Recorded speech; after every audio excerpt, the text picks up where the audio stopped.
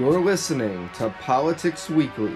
To be big underdogs in the race for the presidency. One of them is joining me today. We cannot survive all those systems. What's going to happen if you legalize it completely?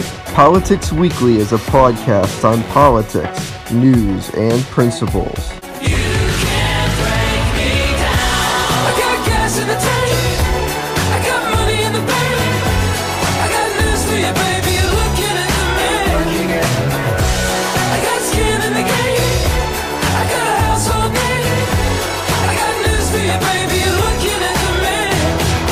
All right, everybody, welcome back to Politics Weekly. Joining me today, we have a previous guest from Politics Weekly. He's been on a couple of times.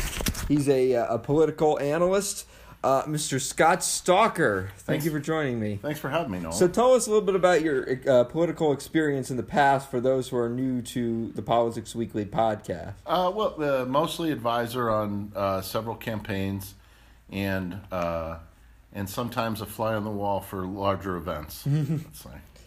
All right, well, we've got a lot of stories this week, so we might as well jump in. So Donald Trump is now claiming he has recovered from COVID-19. Of course, Trump and many others in the White House, including Press Secretary Kayleigh McEnany, former New Jersey Governor Chris Christie, Republican National Committee Chairwoman Ronna McDaniel, and others have had tested positive for COVID-19, and President Trump was amongst them. President Trump was hospitalized. He is now saying that he has recovered. He has started to do campaign events once again. What are your thoughts on this? I'm shocked that Trump has not offered to donate blood because I'm sure he would say that he has the best blood. And of course, I'm happy that there were no fatalities amongst the people that you named. I thought Chris Christie might have been the biggest risk because his health, just on a superficial level, does not appear to be, that he's obviously not fit, and far from that. What we won't know we may never know, but is how those people perhaps spread it to other people who would then spread it even further, and if there are any fatalities related to that. So I think no one was really surprised. I guess there's two different ways to look at it. I was surprised because I thought maybe there was more sophistication surrounding the president. The NBA didn't have a single positive test, and they have dozens of people in the closest proximity, both breathing on each other and literally leaning on each other and exchanging all kinds of things, and they had zero positive tests. So, and as well as the NHL also didn't have any positive tests. And so I'm surprised that the Secret Service did not have a more sophisticated level of testing. I think Joe Rogan has a 45-minute test. I believe there are 15-minute tests available. So you would think that the president would be surrounded by nothing but people who have just recently tested negative for coronavirus, but that obviously wasn't the case. All right. So because of Trump's COVID-19 diagnosis, the second debate between President Trump and former Vice President Biden that was scheduled was canceled and was replaced with two different town halls. The one with President Trump was on NBC and was hosted by Savannah Guthrie. The one featuring Joe Biden was held on ABC, and that was hosted by George Stephanopoulos. Some of the issues talked about during the Biden town hall was the Supreme Court and the COVID-19 pandemic. During the Trump town hall, there was a bit of a heated confrontation between Guthrie and President Trump, specifically over his handling of COVID-19, also over the president's reference during the debate to the Proud Boys when he said "stand back and stand by." There was a bit of a heated confrontation between him and her over that. What are your thoughts about both town halls? Well, they certainly contrasted each other stylistically. The Biden town hall, it at least really the moderators were the reason for that, right? Guthrie was adversarial. I thought somewhat insulting, and I know she was interviewing Donald Trump, so that's a bit of a fine line, which would be difficult. She did try to hold him to things, but it seemed like more of a hard interview and much less of a town hall. I don't think there were many questions. Whereas Stephanopoulos is a former Clinton campaign associate, and certainly was a much more convivial host. And at times you could see that they truly like each other. I thought Biden and Stephanopoulos, and the town, it was truly more of a town hall, whereas Trump's was more of like an adversarial kind of style kind of interview. And substantively, I thought Joe Biden did well. He one of the key questions was around the crime bill that he led during the 90s, and he said he regretted it, in part, but he also, that answer was pretty long, and in part of that answer, he spoke to, the fact that we should not be defunding the police, and I think that wins him a lot of points in, sort of the center.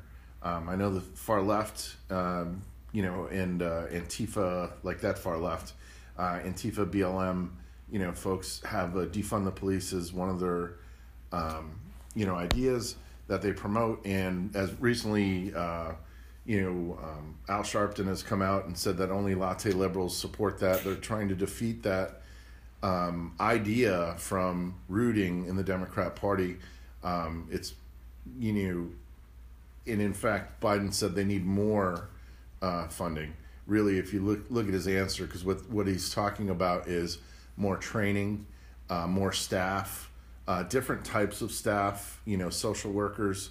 I'm not sure if the realities will support, a 911 call and a social worker responding, and what type of use of force circumstances those are. But overall, I thought, President Trump did not do awfully. And I think he does unfairly continually get the question about, denouncing white supremacists. He's done it. And the problem with Trump is you have to be able to read you have to speak Trump in order to understand what he's saying. What he's saying is he's very frustrated because he keeps getting this question. And he says, why don't you ask Joe Biden this question, essentially? Mm-hmm. And it's almost like the beginning of every debate. And he's done it. And then he asks for specifics, like who, would you? He's not the most strategic, when he's in a fluent discussion. He's much more visceral. So I thought, Trump's was a pretty big disaster, and I thought Biden's actually won him some points with some voters who might have been, hearing a lot of rhetoric and not hearing a lot of substance, and I thought he answered the question substantively. And he's got that, when Biden is on, he's definitely got the emotional intelligence to connect and to pivot and answer, things very empathetically. And I think Trump lacks that. He's much more visceral, and he's able to just have a stream of consciousness kind of answer usually. And so I thought in that way, I thought Biden's, obviously the tenor of Biden's town hall was much better. And I thought he actually maybe even scored some points, which I didn't think Trump probably won anybody over. All right, well, let's move on to the next story. So the confirmation hearings for Judge Amy Coney Barrett have begun. Democrats and Republicans were questioning Barrett, who is the nominee to replace the late Ruth Bader Ginsburg on the Supreme Court. During the confirmation hearings, many Democrats, including vice presidential candidate and California Senator Kamala Harris, asked or pressed Barrett on the Affordable Care Act. So did Amy Klobuchar. What were your thoughts on the Amy Coney Barrett confirmation hearings, and how do you think she did during those hearings? I think she's a brilliant woman, and I suppose the more modern answer would just be to say that she's brilliant. She was very good at setting aside and continuously pointing out that there's a difference between having a personal opinion and then setting those opinions aside and those biases aside and then analyzing the law. She's an originalist, and I think Scalia would have been very proud listening to her, as would anyone who's been involved in her career and has served any kind of role, mentoring or teaching her. She was really, really well, disciplined in her answers. I felt bad. It was awkward sometimes because some of the questions were, I thought, inappropriate and obviously scripted. And I wish that, when there's someone who's obviously qualified, that we could just come to terms with not having to ask such nasty, pointed questions. Amy Klobuchar, I thought, was a little unhinged. She certainly was trying her best to, to change the confirmation hearing from one about ACB to one about, the appropriateness of this, and certainly is legal, and she's going to be confirmed, barring a miracle. So I thought the Democrats could have used the time more wisely. I think also it's telling that she didn't get many questions. She certainly didn't get as many questions as other confirmations directed at her. It was more about, giving speeches and talking about the appropriateness of this particular nomination at this time. And obviously it's perfectly appropriate. It's inconvenient for some folks. But I think she'll be nominated, and I think she'll be a good judge. And I think if you look at Gorsuch and Roberts also, people, when these judges get nominated, the news media sometimes frames them as, well, because they're conservative, they're going to vote in a certain lockstep way. And we saw that wasn't true with Roberts' opinion on the Obamacare the first time. If it weren't for Roberts, that the mandate would have been struck down a long time ago. So I don't think it's fair. I think we tend to try and put things in one bucket or another, and I think any real judge knows that there's a lot of gray and there's a lot to be interpreted. So I think she'll be nominated. I think she'll be a good judge. All right. Well, let's move on to confirmed. Yeah. Let's move on to the next story. So there is an upcoming debate. One more upcoming debate. It's set to be held this coming Thursday, and that will be the final debate between Donald Trump and Joe Biden. What are your thoughts on this? This will be hosted on NBC News. What are your thoughts on that? NBC still has a news division. I didn't realize. I just thought it was all one monolith, but I'm kidding.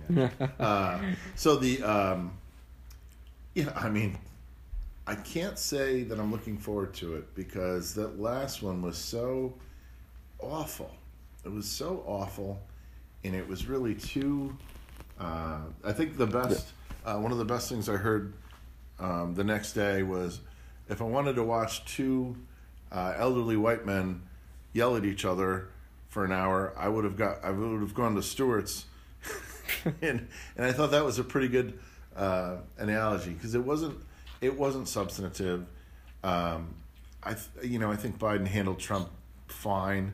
I guess Biden's always done well in debate, I believe, and he is more of a fighter, and then you see a lot of the Republicans that were on stage with Trump in 2016, particularly Jeb Bush, who I don't think has been around a lot of rude people before, and so I don't think he has that upbringing. Whereas Biden has much more of that.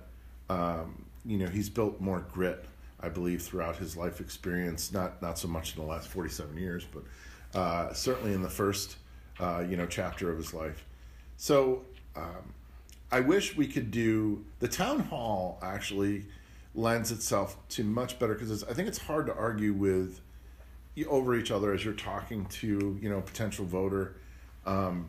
So I wish that was more of the format. I also would take, I think a lot of folks have said we should take the audience out altogether, not because of coronavirus, but because the best debates have been the debates where candidates focus on each other.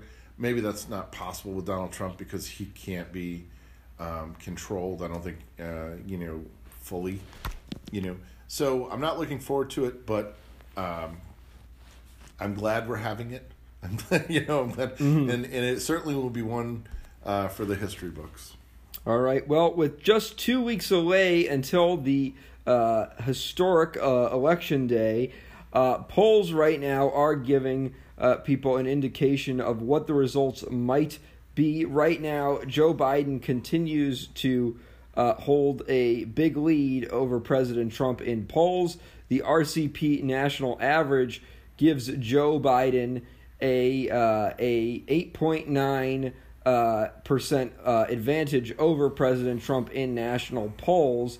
That's more than a 5% increase over what Hillary Clinton's national average was at this point. However, in terms of the top battleground states, Donald Trump is doing slightly better at this point in time amongst the average of top battleground states than Hillary Clinton was in 2016.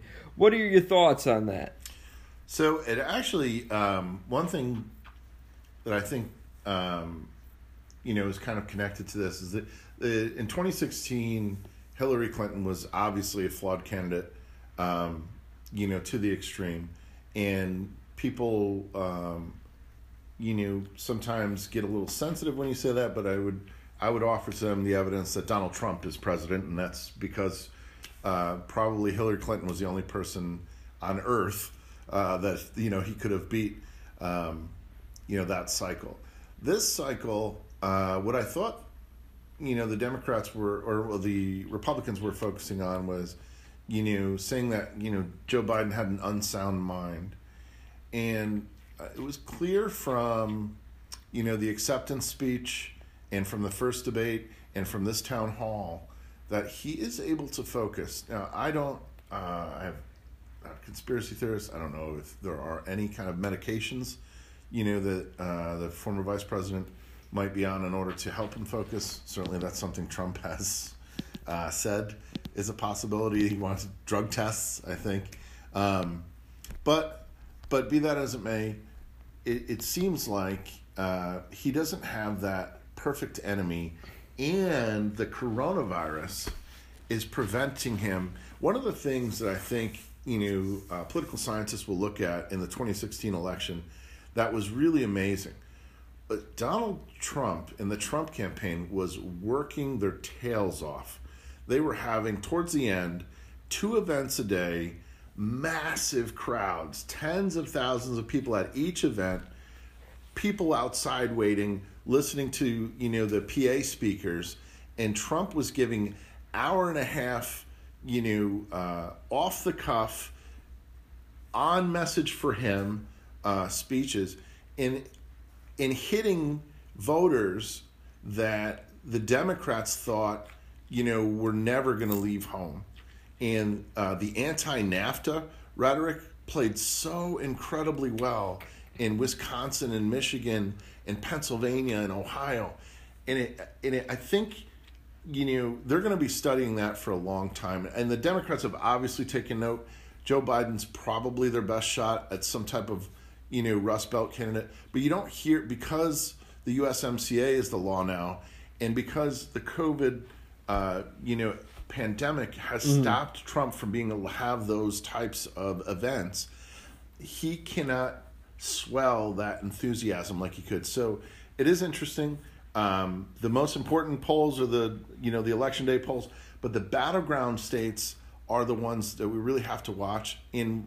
I saw Nate Silver had some interesting data on 538 and was about how the turnout is for mail-in and early voting right now. And in some of the battleground states, the turnout is not as high as they'd like on the D side. So that's interesting. We'll see how see how it turns out. But after 2016, where I thought President Trump did not have a chance at being elected, I will not make a prediction that he's out of the race, because anything can happen. And I think the pollsters learned a lot in 2016. Sure.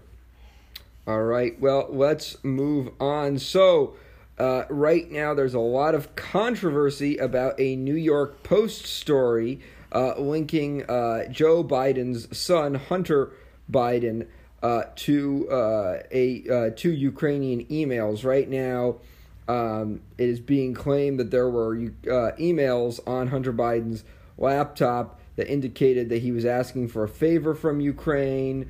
These emails were corroborated by former New York City mayor and avid Trump supporter Rudy Giuliani. However, many people have been wary of the report. Some people have said it's a part of Russian disinformation, and now Twitter has come under controversy for removing the New York Post's Twitter page and refusing to reinstate it until they take down the post, or agree to take down the post once it's up. What are your thoughts on this? So, Twitter CEO Jack Dorsey has been subpoenaed by the Senate, and the biggest issue here. So Hunter Biden. Let's back up and deconstruct it a little bit. Hunter Biden was an active drug user and someone known to have, let's say, no real marketable skills, and this gas company gives him $1 million, whatever the salary was, and put them on a board. I mean, why do they hire Hunter Biden? It doesn't take a genius to figure that out. But I don't think that's the big issue, because Hunter Biden is not Joe Biden. It's his son, and his son is troubled, and I think Joe Biden has unabashedly shown love for Hunter, and unless there was something that showed Joe Biden actually being complicit in this, if Hunter is, great, that's a crime and you can prosecute that and that should be investigated. But there's been nothing so far, except for the one video where he says, son of a bitch, they fired the prosecutor, about withholding $1 billion. But I don't know what the circumstances or context of that was. The big news that came out of that laptop, which is kind of, was such an awkward thing. A blind computer repair guy, whatever. That's a whole other thing. But is the censorship. And it really put Twitter on notice, because what the social media companies have been hiding behind is the fact that they say, we're a platform, we're not a publisher. And the big difference between platform and publisher is liability. And in saying I'm a platform, it's like saying I have we put a soapbox out there, anyone can speak whatever they want. That's the platform. In censoring the New York Post, they went from platform to publisher because they don't know that this thing is not bona fide. They have no idea. So Jack Dorsey is going to have some splaining to do. Yeah. And I think that, I don't think Zuckerberg got himself into such a mess with this, although they were apparently censoring also. But maybe I think Facebook has done on occasion has flagged things so that you can still post it. But there's like, it says some of this content may not be factual or something like that, like a warning, which still could be, it's not great because Facebook doesn't know, Twitter doesn't know. They're not investigative journalists. They don't have this laptop. They don't understand the chain of custody. Really none of us do. But that's the point, is that none of us do. So how could you say you can't share this type of information? And if you look at Elon Musk's account on Twitter, he constantly will say stuff like, we must pass the great filter. And that's in reference to this type of episode. And he's being sarcastic when he says it. So I think that the biggest thing to come out of this is not that Hunter Biden is a troubled individual who may or may not have peddled access to his father. It looks like that. I mean, that's probably why he gets these jobs. The biggest thing is there's a media war, and the New York Post is old media and print media, and Twitter is new media and social and online media. And so now you're going to see I bet you the back rooms were buzzing. From the legal staff up to the publishers, on the Post side, and from the legal staff up to the social media, censors and monitors, whatever they may call them, safety people, I think. But so I think we're going to look at that testimony and see if this is a pivot or a point of inflection and how social media companies are treated. All right. Well, let's move on to the next story. So Steve Scully, he is a veteran at C-SPAN who's worked there for over 30 years. He was scheduled to host the second debate before it was canceled. He had previously come under fire. Many people thought he was biased towards Joe Biden because he had attended Biden events before. He has now been suspended from C-SPAN after saying his social media was hacked, a claim which has turned out to be false. As a result, he has been suspended indefinitely from the C-SPAN network. What are your thoughts on that? I mean, it's not the crime, it's the cover-up, right? So I don't know why.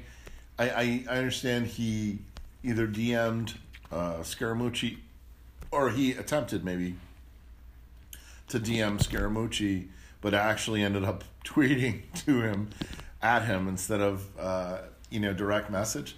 So, and then was embarrassed, or I don't know if there's some implied bias from that tweet. I didn't think so. He was basically asking Scaramucci how to handle something, and I don't see any bias in that. But then he maybe was very nervous, I don't know, and he claimed that he was hacked and he wasn't hacked. So, but it's so interesting that C-SPAN is such a dry, it's intentionally dry forum.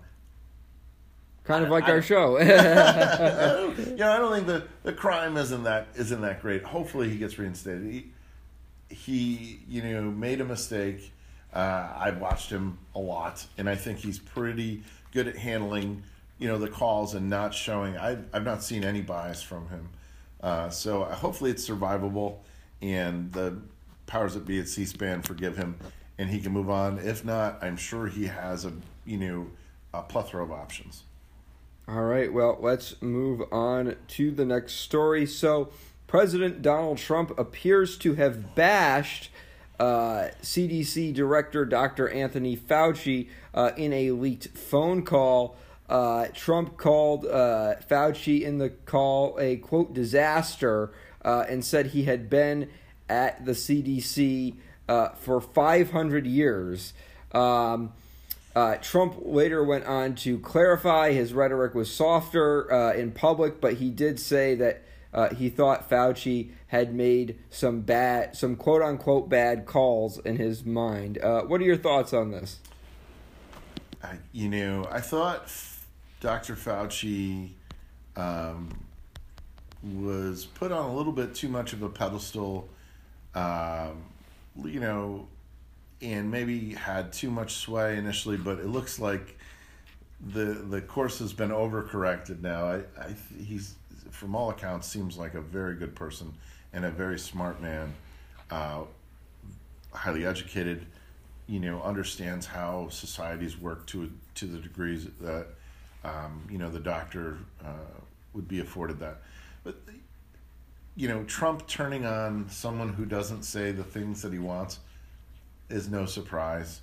It's just, I think he has to be careful with Dr. Fauci, who I believe he referred to as Tony repeatedly on Twitter, Tony over and over again, because Dr. Fauci during the pandemic was so elevated in terms of profile and respected. I think, but bipartisan, support for him and listening to him. So Trump has to be careful because there are some things that are larger than he, although it may be hard to explain that to him. It's no surprise when Fauci says things that are unpleasant to Trump, like you should be wearing a mask now. Trump's reaction is to try and insult and diminish. So instead of calling him Dr. Fauci, he refers to him as Tony.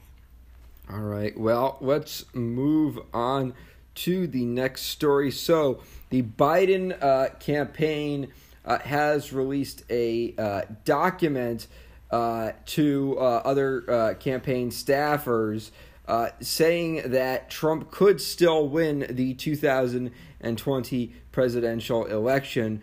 The document said that even though Trump was behind in current polls, he could still win, and the Biden campaign needed to campaign as if they were trailing to Donald Trump. What are your thoughts on that? I mean, it's smart. It's like, if you look at, to make a comparison, if you look at LeBron James when he wins, a division title, usually he's not smiling because there's more work to do, and it's a smart campaign tactic to keep people focused. Don't let up. We have to press through till the end. You have to keep on running and run hard, run like you're losing, even if you're not. And they're probably also, 2016 was probably very unsettling for a lot of establishment, politicians, pollsters, analysts, advisors, a whole gamut of, political professionals. 2016 was a shocker. So I think it's very wise to say we might not be winning and we need to press harder. If they are winning, that doesn't hurt. If they're not winning and they don't know it, certainly that would be the right attitude. All right, well, let's move on to the next story.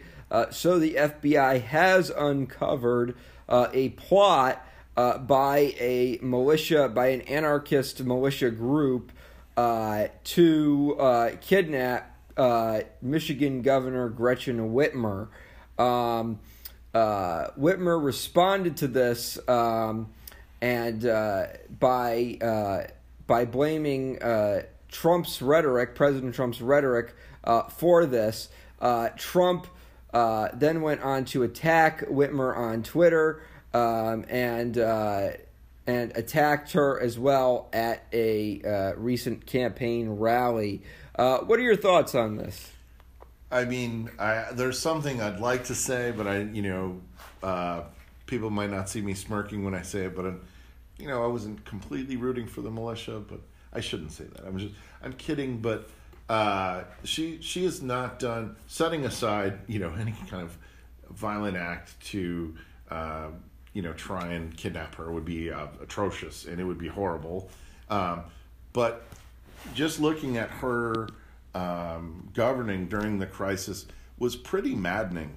You could go to Walmart, but you could only buy certain items, and it's just so inconsistent and so apparent why one person cannot rule effectively. You need to have a deliberative body where all interests or a variety of interests are brought up, and debate and rigorous review is had. And I think, initially the framing of the militia was right-wing, but as they dug into the backgrounds of these guys, it turns out it was more anarcho-capitalist, and maybe even some of the folks were marching with BLM, so they weren't really like your de facto kind of gun-toting right-wingers as they were being portrayed initially.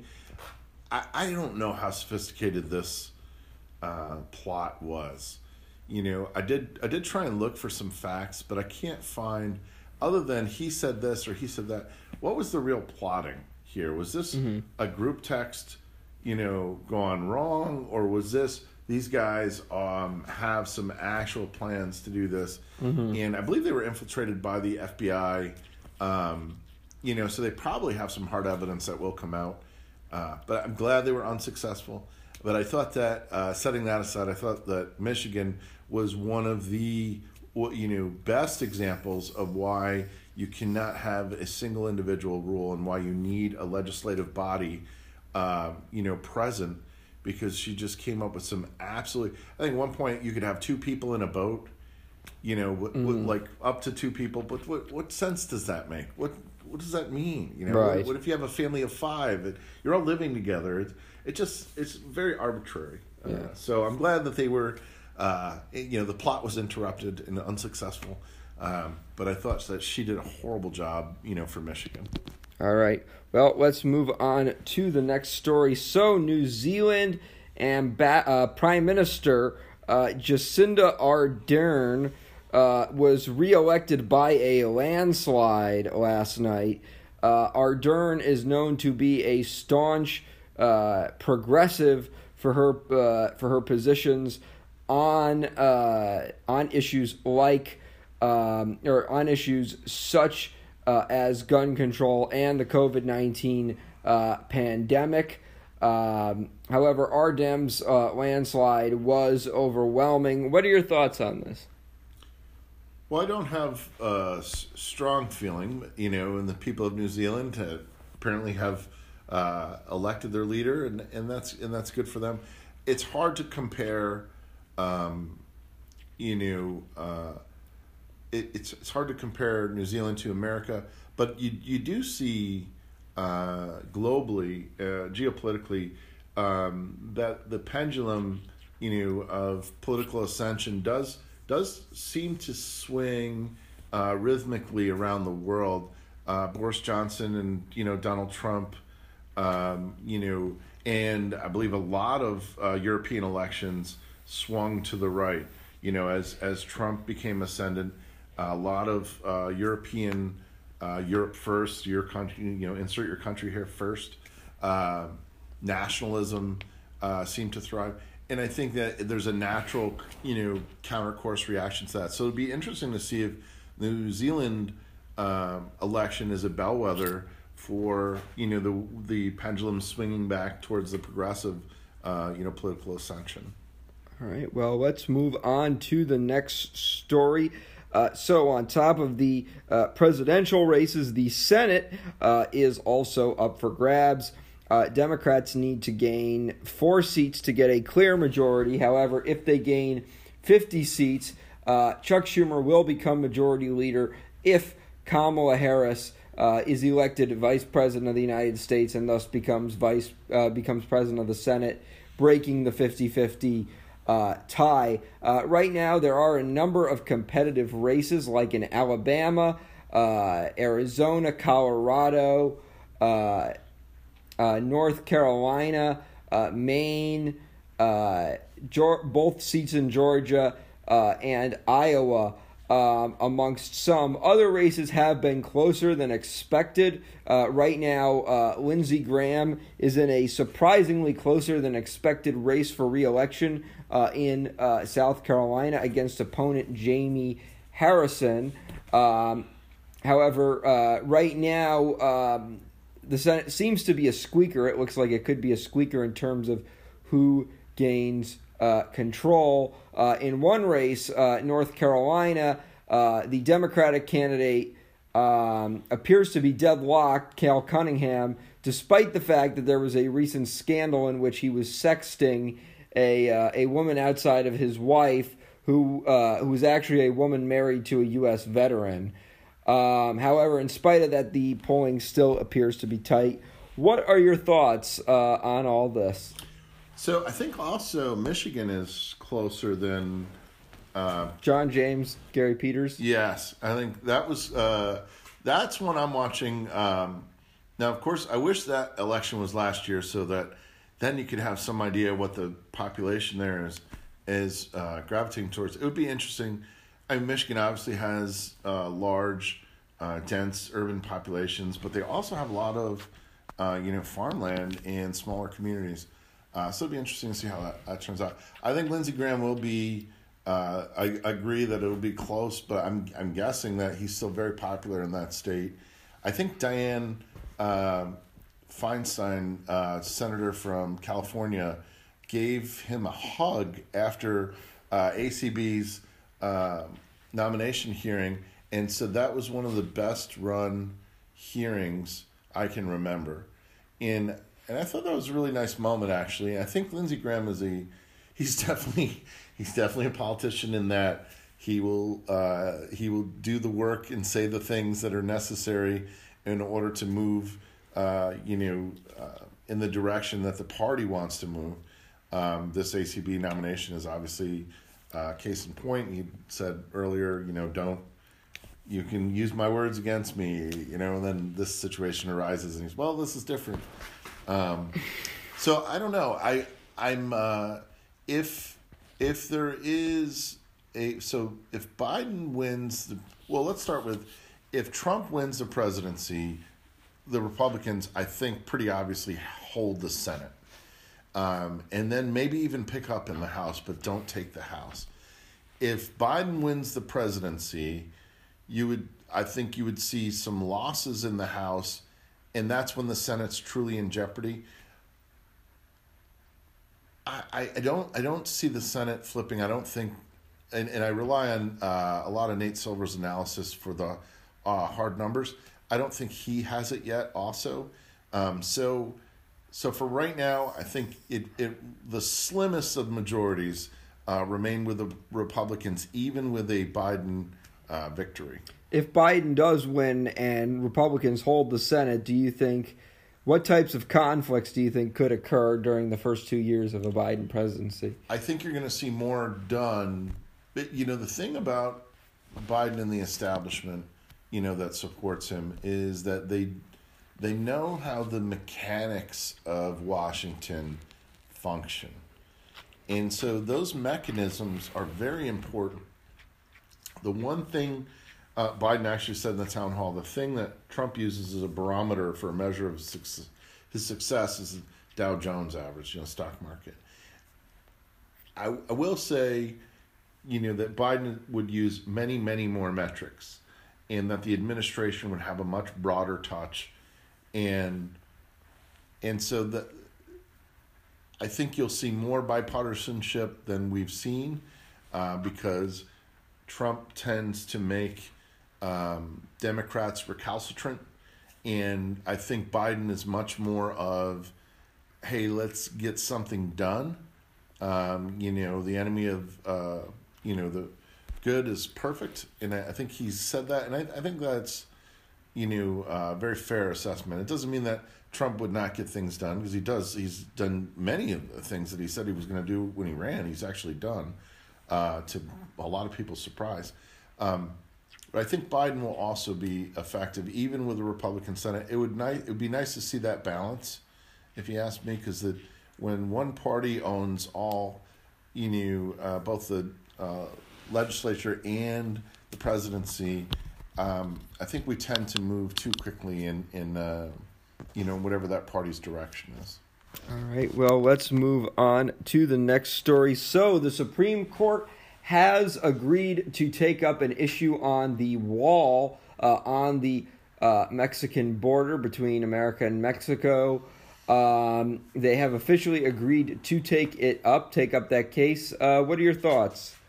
So I don't know if I'm familiar with it. Is it a property dispute for eminent domain, or because the wall is obviously legal, and in fact in California, they had, they call it a wall, a fence, a barrier, I think is the generic term. They had, when they put up barriers in San Diego and Southern California, they were proven to be extremely effective. So now that they have those, I think you would think we need more of that if you want to control the border and control that type of immigration. The wall has been expanded, so I'm not sure who foots the bill for that. I think that was another campaign promise, but one of the cases that they're deciding now is whether or not Mexicans or people coming through from Mexico seeking asylum, whether they have to wait out their application period in Mexico. That is a change that the Trump administration instituted, and I know that that is going to court. There's also eminent domain issues, along that border. Where we have private property rights, but unfortunately, I think eminent domain in the country is, has been established. It's long established at this point. So I think the wall will continuously be built under any administration. It's just some people may use it for cover, and other people may use it for political convenience. But they're going to continue to build a barrier in order to try and control, that border. All right. Well, let's move on to the last story. So, rapper Ice Cube, has officially endorsed President Trump for President of the United States. In a tweet, Ice Cube said, "F this," in response to Joe Biden's tax plan. I'm voting, vote Trump. He went on to say that he didn't care if Trump hated black people or not. He's still going to vote for him in response to Biden's tax plan. What are your thoughts on Ice Cube endorsing Donald Trump? And I should also note he's been a staunch critic of Trump in the past.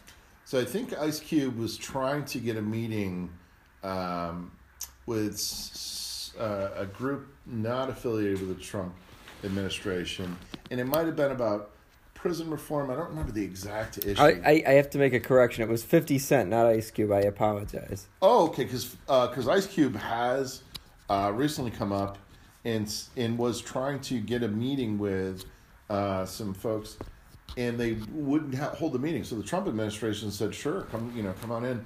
Like, we'll listen to your ideas." And then Ice Cube was criticized for that. 50 Cent is actually a pretty clever guy. He's actually a really funny guy. It doesn't surprise me that you see some folks from, the hip hop community, especially if they have real financial interests and they start thinking about the implications of one party over the other. I don't think it's, when he says, "I don't care if he hates black people," what he's really saying is, I'm not interested in this individual. I'm interested in this party's philosophy. And I want to support this party's philosophy. And this party, has, a better future. It's going in the direction I want to go. So, one thing we haven't talked about, but this kind of lends itself to it, is that Trump may well do better in the black community with the black vote, the Hispanic community, than many, many other folks. Because I think he connects with people on a level that, because he's so raw. He sounds like it couldn't possibly be scripted. So you get in some ways a sense that you're having a real conversation with someone rather than a scripted, reply that you might receive from another politician. So I think he genuinely cares. I know his policies, and some people would criticize his language. Certainly, that's fair. I think he generally cares about black and brown communities. That would not be a popular opinion, in some circles, but I think he does, and I think it resonates with a lot of them, and I think he'll do better than expected. I think he already did in 2016, but he will do even better because there's been a lot of outreach, and that's very smart, and that's also something that I think scares the Democrats, that that they lost white working middle class voters in 2016. Not entirely, but in a great enough percentage to cost them the election. And if that erosion were to continue on into the black community, and I don't think they've ever really had a hold on the Hispanic community. I think they have the majority, but not a supreme majority like they do in the black community. I think it scares the Democrats, and it would do nothing but benefit these communities, because the more people you have vying for your vote, the options that you have, the more chances you have to improve your future. All right. Well, thank you again, Scott Stalker, for joining me. Thanks for having me. All right. Well, make sure to tune in. We're going to be doing an election night special in 2 weeks. There are just 2 weeks left till Election Day. Donald Trump or Joe Biden? Voters will soon decide who will get to lead the nation through social unrest, a global pandemic, and a fight for the Supreme Court. Politics Weekly will be with it all with Election Week 2020. During this week, get analysis about the candidates, history about past elections, and more. And strap in for an action-packed Election Day special on November 3rd. Election Week, happening this week on Politics Weekly.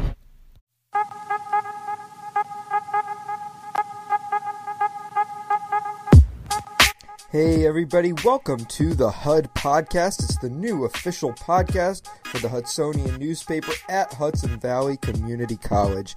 I'm Nolan Cleary, the managing editor for the Hudsonian, and I'm going to be your host. On this show, we're going to talk all about the news on campus, and we're going to give you all the advice you need to make it at HVCC. Right now, we're living in uncertain times, and I think this podcast is going to be a great outlet to sort of capture and address the concerns students have at this time. One of the things I love about the Hudsonian is that any student can join, and you can get paid for it. The HUD, coming soon to YouTube, Spotify, Apple Podcasts, or wherever you listen to your podcasts.